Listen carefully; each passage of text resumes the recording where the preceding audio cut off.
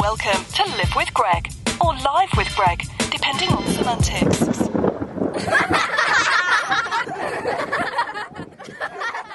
All right, so we're here with the final episode of Season 9 with Reverend Connie Hadash. Yeah. Did I say that right? Good enough. All right. This has been a long time coming. Yeah, but over a year? I think over a year when I contacted you. Yeah. It might have been pre-COVID even. I'm wondering if it was like, was it? It must have been, It seems because like a we long have time not ago. had a discussion about, like, oh, put it off because of COVID, or like I contacted you and things just things really, didn't line up. right. And now they have. The Now they stars have aligned. Yes. All right, so that's a great note to dive into, because I know you as the nature woman. I would like to live up to that. Well, I think you have, from what little I know.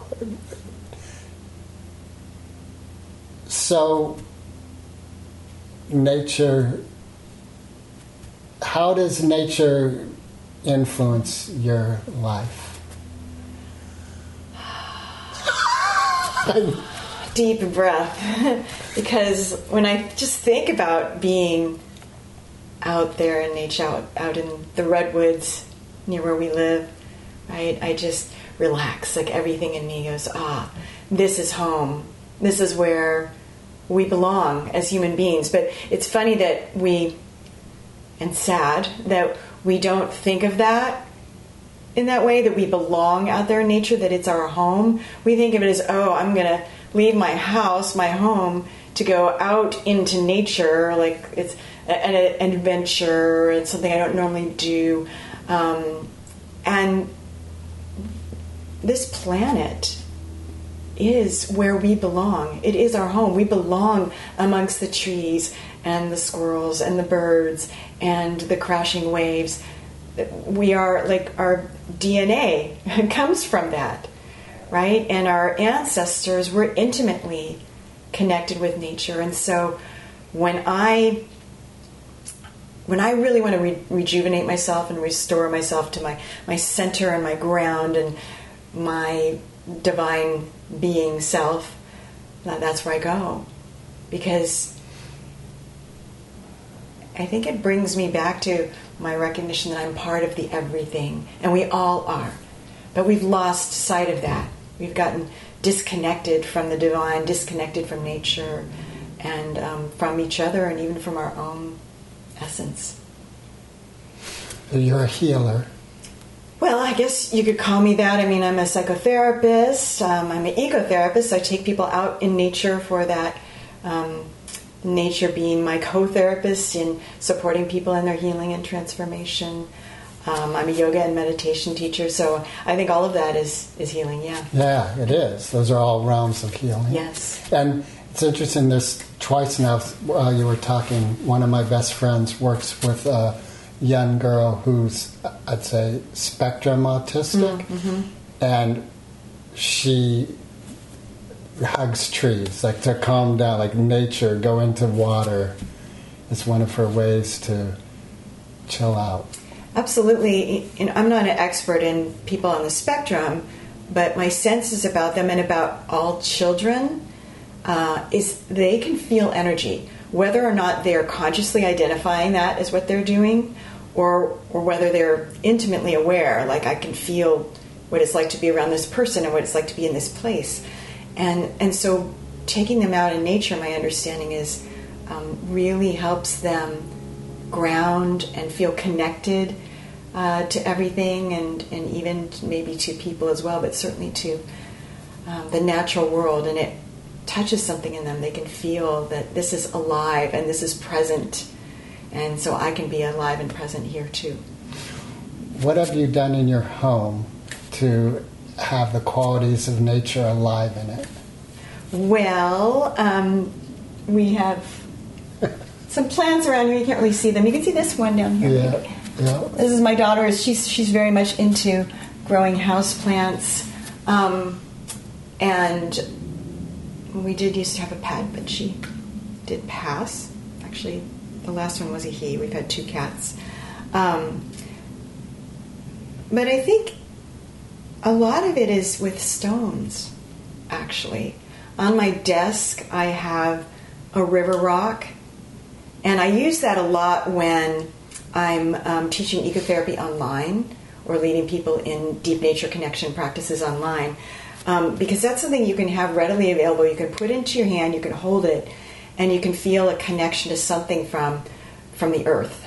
And it's very grounding and centering and calming. I find like the weight of it very calming.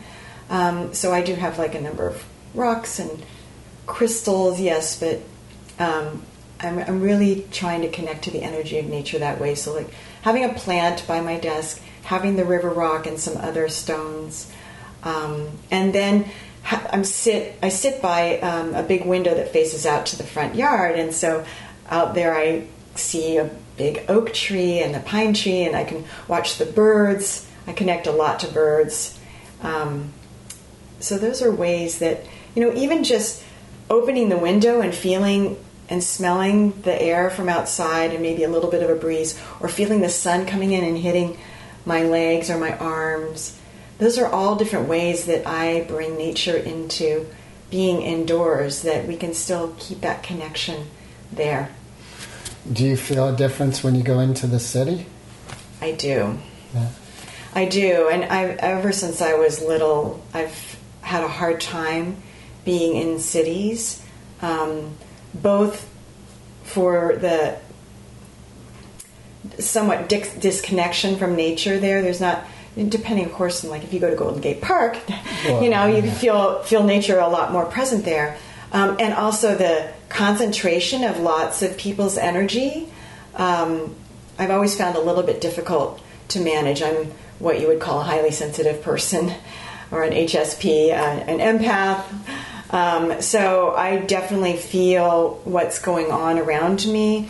And so when I go into the city, which is fun and exciting, right, I make sure that I'm practicing things that I know will help sustain me during that time, whether I'm staying for a weekend or whether I'm going in just for a few hours, like grounding, connecting to the earth, like staying in my core and my center, because if I'm not, then I'm more easily kind of blown about by what's going on around me, and keeping a sense of an energetic boundary, so that I can discern what is mine and what is not my energy, and so I don't take on everybody's stuff.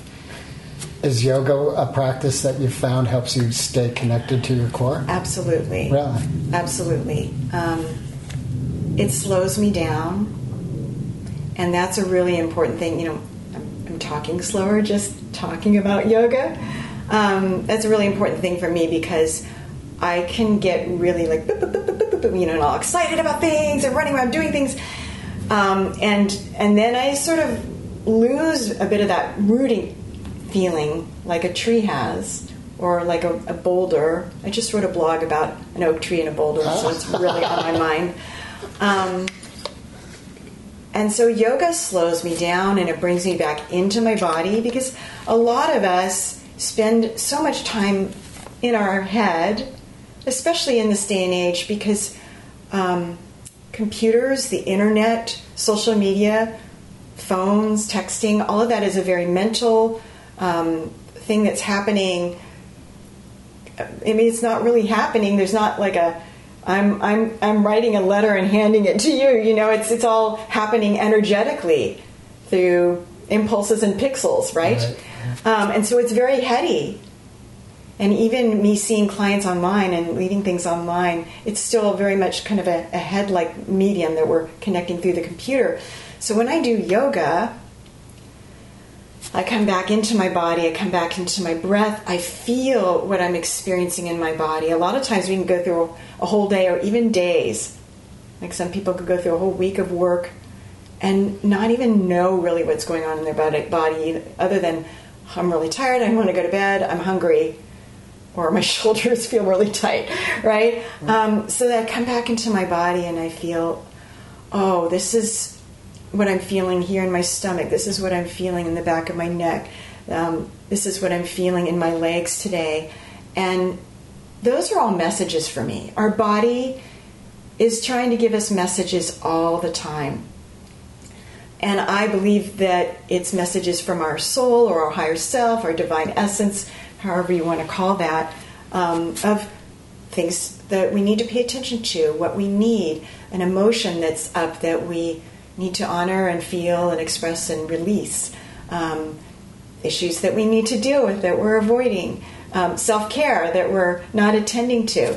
And the body always, through sensation, is giving us messages and even communication from our divine essence. So when I do yoga, I slow down, I can feel what's happening in my body, and then listen. I talk a lot of my work with my clients and in my teaching, in my book, is about embodiment. Because in our bodies, not only do we become aware of these things, but it's in our bodies where we're living in this present moment in time.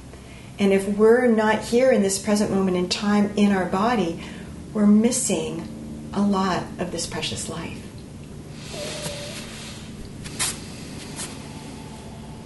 That's a lot to unpack. Yeah. Yeah. Because partly I thought of there's the doctor I was mentioning to you earlier did a lot of work, got into the element he himself didn't, but he was studying the experiments with a gentleman who could put skewers through his bicep and things of that nature and not feel any pain. Yeah, amazing. Right.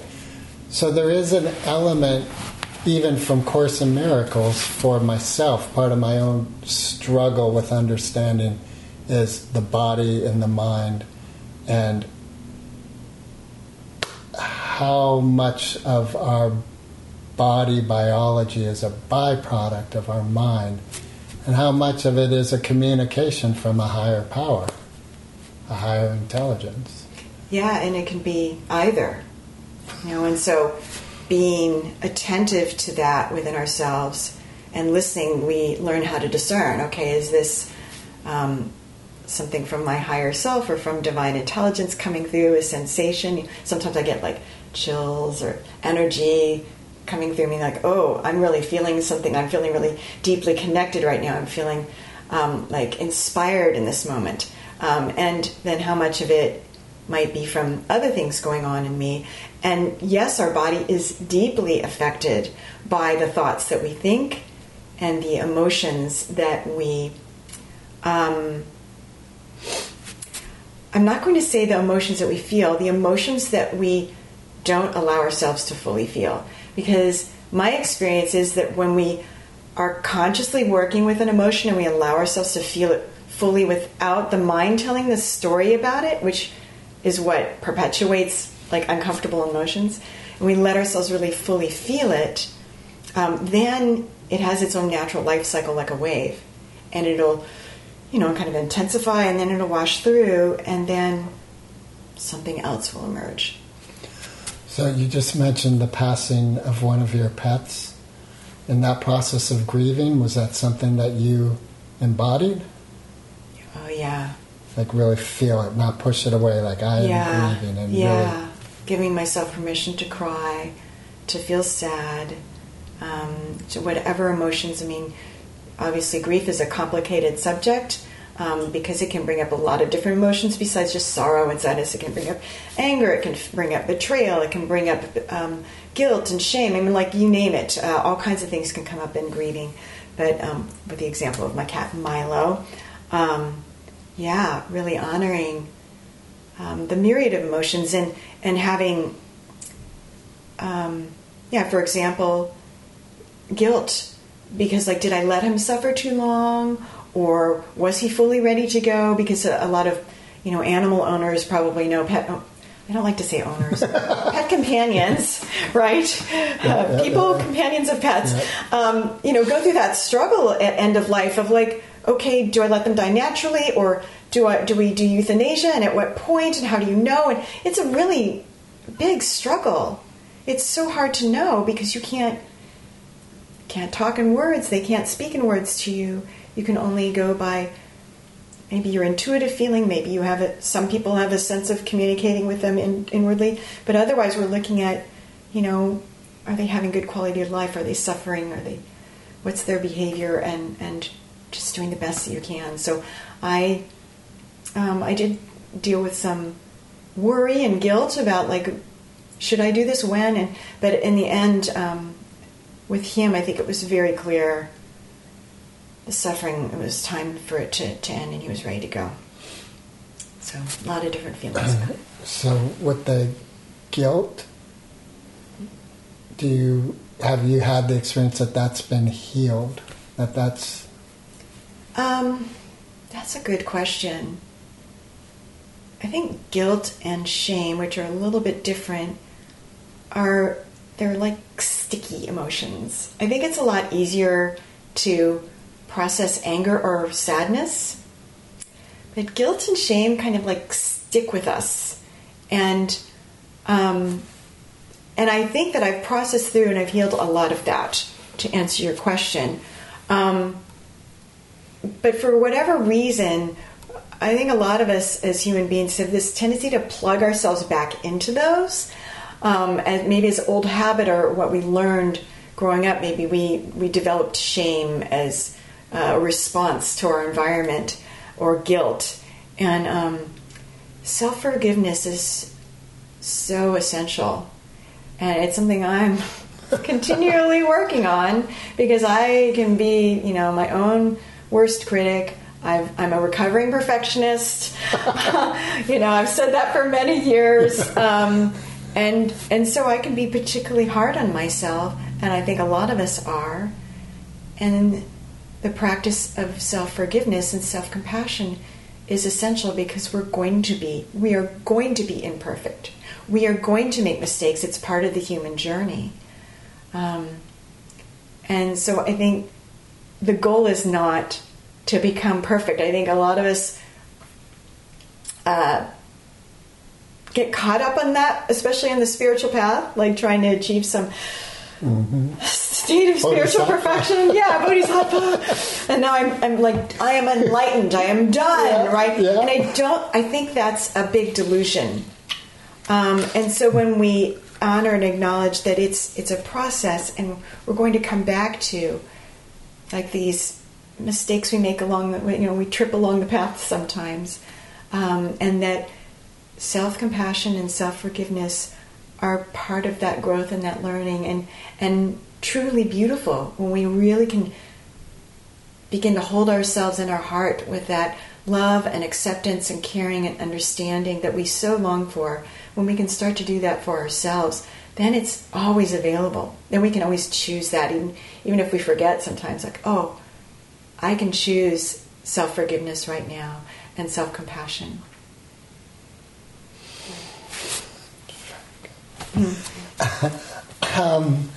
Were your parents supportive and open to the spiritual realm and this realm that you... Asking hard questions. Well, just to give you an example, I guess I was in my mid-20s when early to mid-20s. I think I was 24, 25. I think I was 25 when I first started learning yoga. And a couple years later, I knew I wanted to be teaching yoga. And I shared this with my mother. And her response was, "Can't you do anything better with your time?" Oh, my mother was, bless her heart, and she passed away. I think it's been 5 years ago now. Wow. She was a pretty critical person. I guess she herself was a perfectionist and a traditional conservative. I grew up in conservative Orange County, Southern California. And she was also not what would you call it? The word that's coming right now is an explorer, but like, she didn't question things in life. She wasn't curious about, like, understanding herself or why we're here or what God is. Like, she just accepted everything I think that she grew up with as rote, or what her beliefs were that she grew up with, that's the way that it is. Because I remember one time I think it was shortly after my father passed. I was 21. And he passed away and we were in a fight. And I said, Mom, don't you ever question who you are? Like wonder who you are? And she's like, Connie, I've never questioned who I am. And I'm like, oh boy, we're in completely different planets, because that was always my journey from a young child is, what is life about? And who am I? And what is God? And what does all this mean? And what is death? And why do we die? I always wondered those questions. And then I would look around at why aren't other people asking these questions? Why is no one wondering about the elephant in the room, like the big things in life? To me, they were and I think they are. Yes. Yeah. So that's her. And my father, he was a little more open. He was a little more curious. He was very much into personal growth. So he was always wanting me to listen to these personal growth tapes, and I was always like, leave me alone, Dad. As a teenager, oh God. And of course, what do I become? I become a therapist. But he was a little more open and interested in what my journey was and what I thought. And in fact, he got me into personal growth workshops, at age 19 and 20. So we had a couple years there where we were starting to get a little closer, and he was starting to open up to me, and we were beginning to have what I thought were more real conversations. And I feel sad that he passed before we really could get close. So, but he was, also conservative, grew up that way, and I think it took him a long time to begin to open and realize, oh, there are other ways. There's other ways to respond to life and to respond to people in my life, and to respond to myself, to how I treat myself and talk to myself, because we all have self-talk. He was really interested in that. And he was spiritual, although it was more traditional conservative Christian, but he was spiritual, and I think he did think about those things much more than my mother did. But, with him, it was another issue of he was a workaholic, and so I didn't feel like I ever had enough time with him. And he died when you were pretty young. Yeah, 21. Yeah. So, I feel like sad that I missed out on a time when we really could have started connecting. I was just starting to grow up and really look deeply at myself. Well, you said that you always felt this affinity to energy, even from a very young age, correct? Yeah, I think I was sensitive, although I wasn't aware that was what was going on. I just knew I didn't really like being in the city. I didn't really like being around a whole lot of people. Now, some of that is because I'm more of an introvert, but some of it was, in retrospect, looking back, that I was sensitive and aware to what was going on with people. So I'm curious about your path from the 6-year-old you to who you are now. Big question. Yeah, exactly. I mean, because you had conservative parents, was there, as you were thinking of who you wanted to be in career, in your late teens and 20s, were you always aware that you wouldn't have a traditional path the way your parents saw a traditional path? Yeah, pretty much. Although I never would have guessed that I'm doing what I'm doing now. When I was a teenager, I didn't know what yoga was. I didn't really understand what a psychotherapist did. Hadn't heard of meditation. Not any of this. Connecting to nature. Yeah, I was Girl Scout, but we didn't really actually spend that much time out camping or outdoors in nature, and I didn't understand about really having a deep relationship with nature. So, what did you ask me? Did you know that you wouldn't be on that traditional path? Yeah, I did. But, at the time, it was all about emotions and my imagination back then. I spent a lot of time. I had a very rich internal life of, daydreaming and things like that. And so early in college, I actually was very interested in acting. And so I studied that most of my all of my freshman year. I took an acting class. But when I sat with it and the reasons why I was drawn to it, one was that it gave me a way to express different emotions and express myself fully and freely and try on different things, being a different persona. But I realized that I didn't really want to live the life of an actress. I didn't really want fame. It's like I feel really a lot of compassion for people who are famous because there's no privacy. It's a difficult path. I didn't want to deal with all the rejection that I know you have to deal with in the acting world, and I didn't want to be in a world that honestly there's a lot of suffering. There's a lot of drugs and sexual abuse and all kinds of things that go on, right? And so I knew, okay, that's not really what I want to experience. So why was I drawn to acting? Well, I was drawn to acting to, like I said, to feel and emote and everything, and that I want to reach a lot of people. I came to realize I want to be able to make a difference in other people's lives. I want to touch their lives like a good film touches me. So then I'm like, well, okay, so what can I do to help people and really help touch their lives? And when I circled back around with psychology, I had taken an intro to psychology class, actually while I was a senior in high school, and I realized it brought in a lot of different things. It brought in understanding culture and history. It brought in certainly, helping people. That's what it's focused on.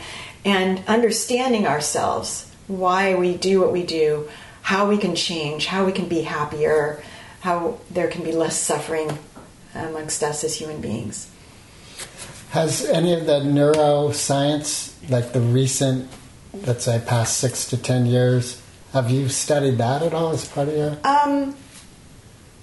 Not a lot, but I do find it interesting, and I have read some studies about forest bathing, because that's of particular interest to me.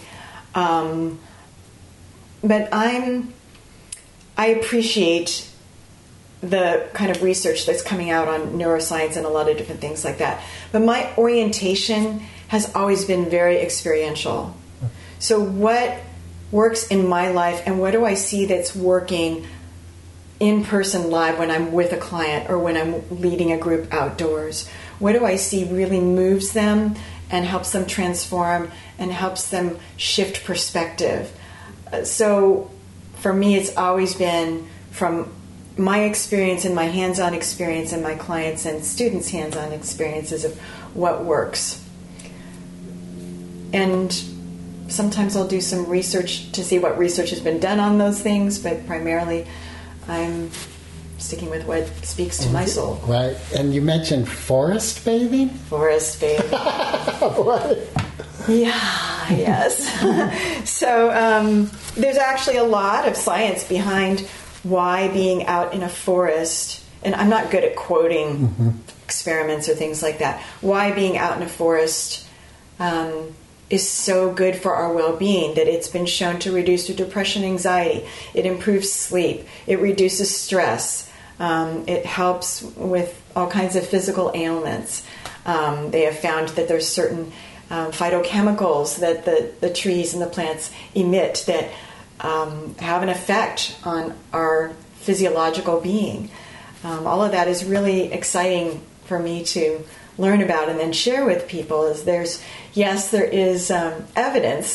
evidence-based research or evidence-based practices that make a difference for people.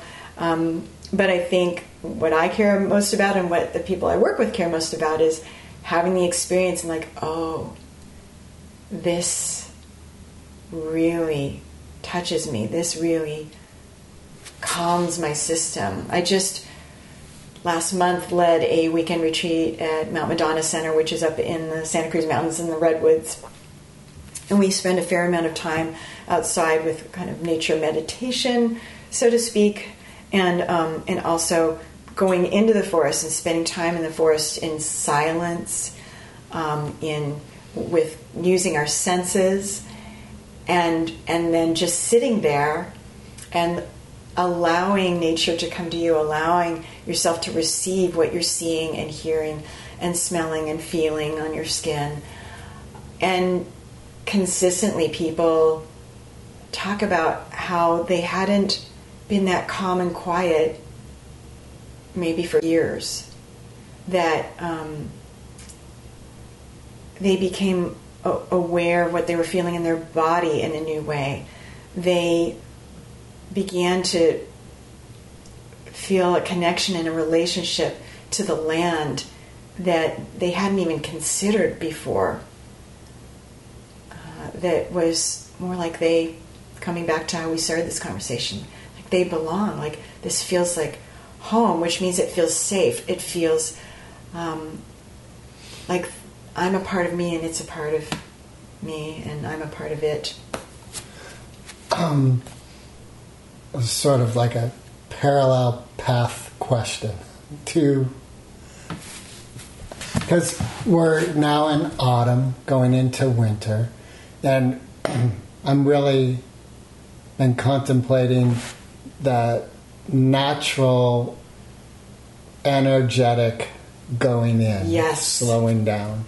And it's interesting to me that along with that comes these traditions of the shadow side of humanity, an acknowledgement of that. So I guess I'm asking, one, from your yes that you just said, it sounds like you're absolutely aware of that energetic... The seasonal shifts. Right. They're so palpably impactful.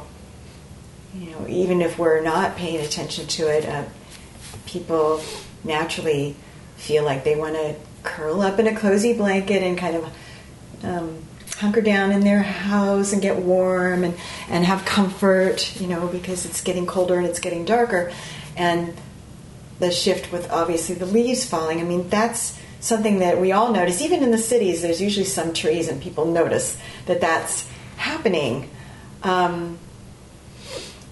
But it is the time of going inward.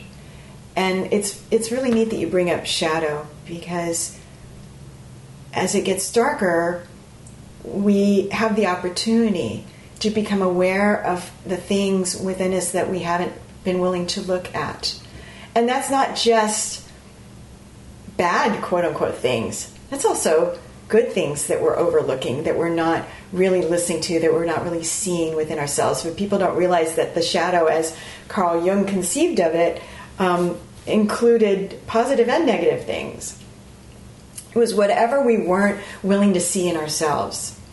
And so this is a great time for looking at our shadow self, which is, you know, where those things within us are hiding, the parts of ourselves that are hurting and calling out for healing, the parts of ourselves that are wanting to express and come through us in a new way that we haven't allowed. Maybe we think, oh, I'm not good enough to do that, or I'm, you know. And it's also a great time to work with dreams and to pay attention to what might be happening in our dreams. Maybe we're sleeping, hopefully, I'm hoping that some of us are sleeping a little bit more at this time of year, because most of us are chronically sleep deprived, you know, so with more nighttime, there's all kinds of things. The whole theme of the leaves falling and the letting go, releasing, grieving process, autumn will tend to bring up for us again and again cyclically, and that's healthy. All of nature needs to do that releasing every year, because that compost is what feeds the life again, right?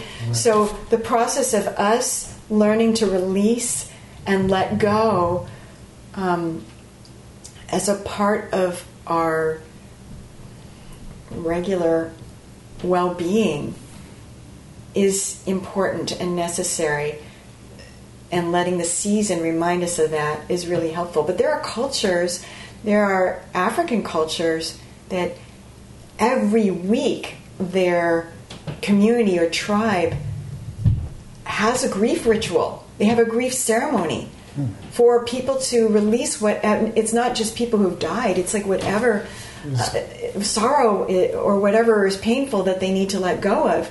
That's healthy. Right. because that returns us to joy. We can't really experience our full joy if we're holding on to or repressing our grief or sorrow or other painful emotions.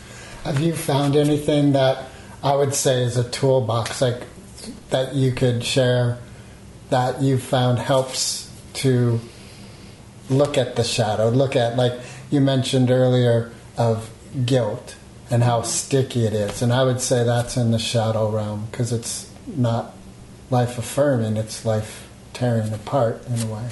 Yeah, I agree. So are there things you could share about exploring one's shadow, like so it's a positive outcome? Exactly. Instead of Exactly.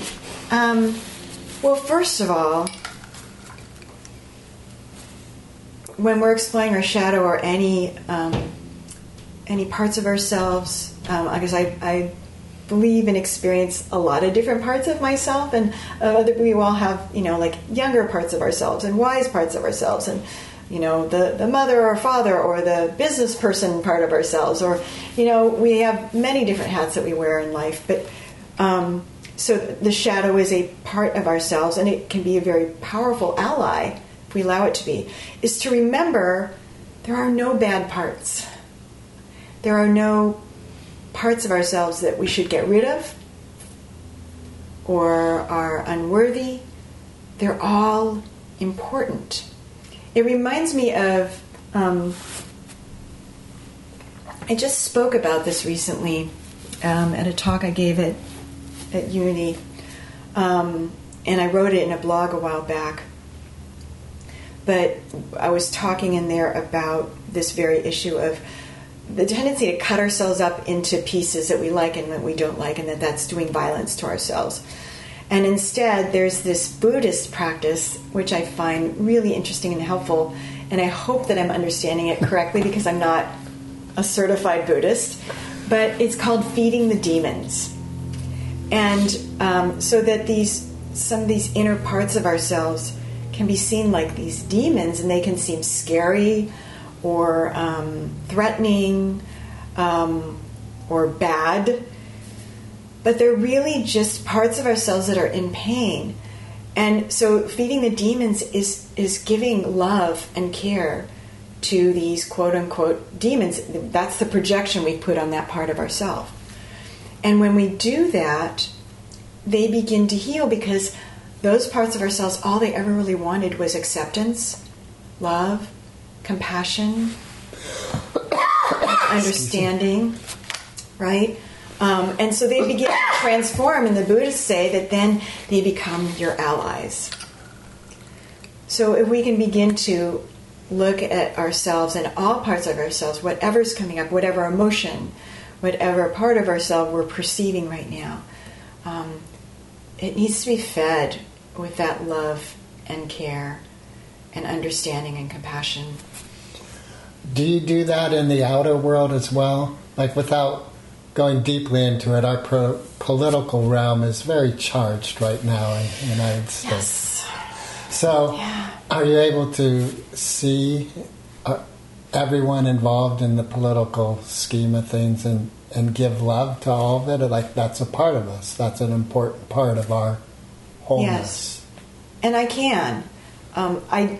I often have to do a conscious shift to get into that place, because I can, like anyone else, going to get into judgment about, I don't agree with them and they're wrong, like all of that. But then I can make a conscious shift into seeing their, same desire as anyone else's, to be happy, to be loved, to not suffer. A lot of times, to simplify with saying the right and the left have differing views, but they have differing views with the very same intention behind that view. Mm-hmm. They want to feel safe. They want to feel accepted. They want to feel free. But they come to completely different conclusions to support that desire. So I can see that in common with those people who have a different viewpoint than I do. And I think that could be helpful in starting to bridge the spaces between people of differing political views, faiths, etc. Is what are the things that we have in common, the common goals, and to be willing to listen to each other about how we came to those conclusions of how that would give us that safety or that fulfillment or that security or happiness or whatever it is. Oh, we've covered a lot. Yeah, we've made quite a journey together, Greg. You ask big questions, and those are the ones that I like. So. All right. Well, is there anything that hasn't been brought on the table that you'd like to bring up? Yes. For me, a foundational practice and a foundation for any of the things that I've been talking about today, whether it's being, working with your shadow or being with your emotions or deeply connecting to nature, finding becoming embodied, finding your inner calm and peace, which is a big part of my work on myself and the work that I do in the world, is becoming fully present.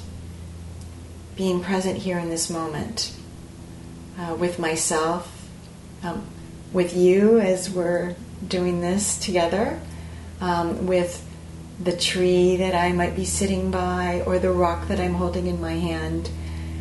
It's coming into this present moment, and that means I'm letting go of the story that I'm telling in my head, because we're all quite often narrating life. We're telling stories about myself and about the other person and about the bills that I have to pay and about that job and about what that person said on TV and about what happened last week and about the test I took yesterday, on and on and on, right? And we're constantly telling stories and narrating, and then we're creating our experience based on that story, right? A lot of people say you create your reality.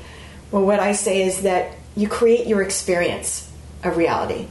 My reality right now is I'm holding this mug, but, I could tell all kinds of stories. I could tell that mug was made by my grandma. It wasn't, but, and she put all this love into it. Or I could say, I used to have a mug like this and I broke it. It was my favorite mug and I'm so mad at myself for doing it.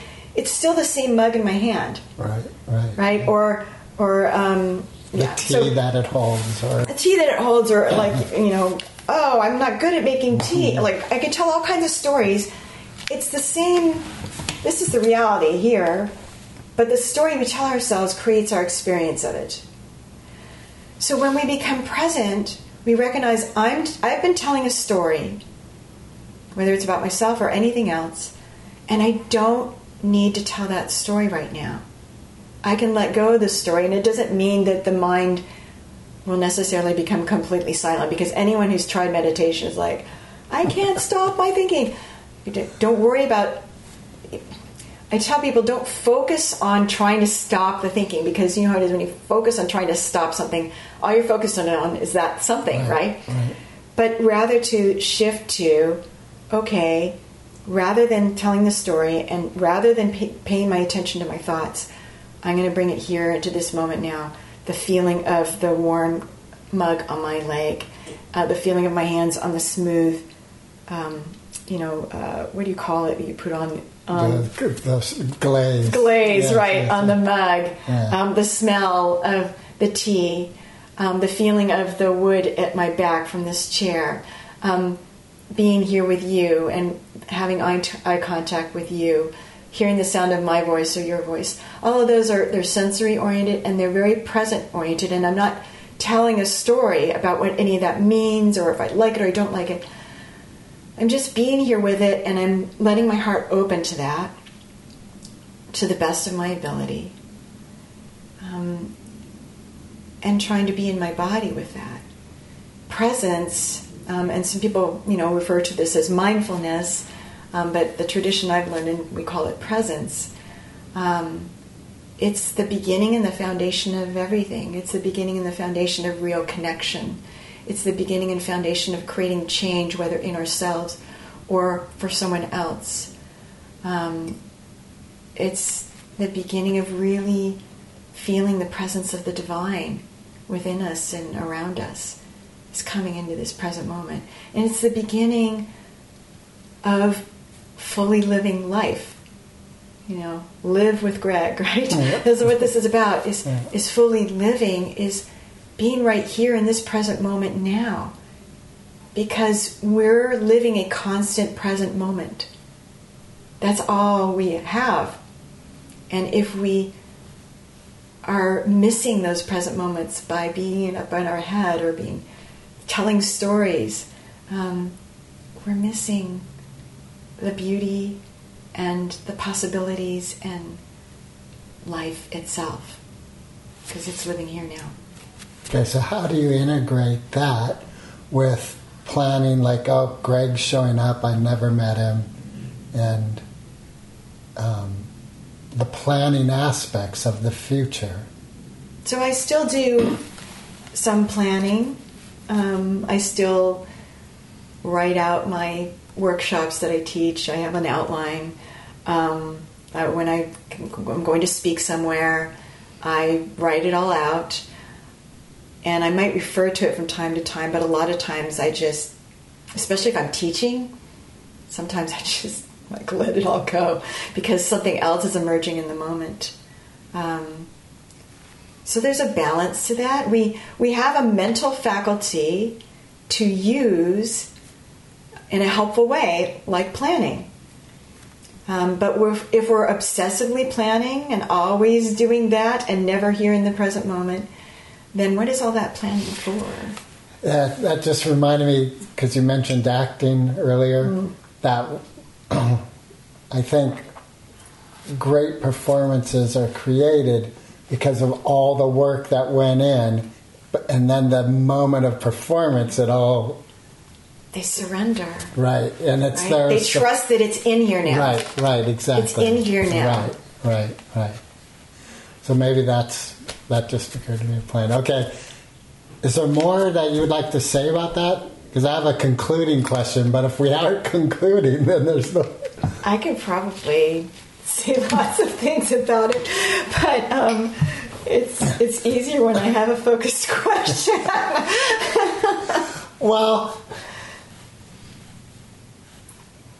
I only have this concluding question. That's great. Let's trust that process. Okay. Trust the process. That's Okay. That's one of my favorite mottos, is trust the process, trust the divine.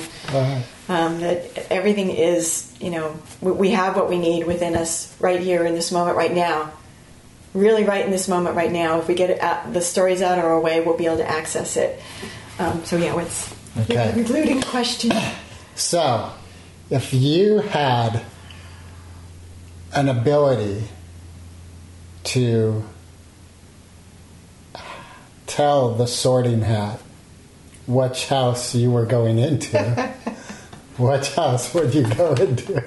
I know what house I'm in. What? Hufflepuff. Is it not obvious? I mean, come on. I know I'm a Hufflepuff. It's obvious. My daughter got me into that, and she knows she's one too. So the Sorting Hat would clearly know that. I would not worry about the Sorting Hat. No questions. Yeah. So. I think that's it. Give you all a big Hufflepuff hug. Thank you, Connie. Oh, thank you so much, Greg. This has been really moving and beautiful. Oh, thank you. Delightful conversation. You ask great questions, and you're present. Thank you. And a happy holidays. Thank you to you and all of you.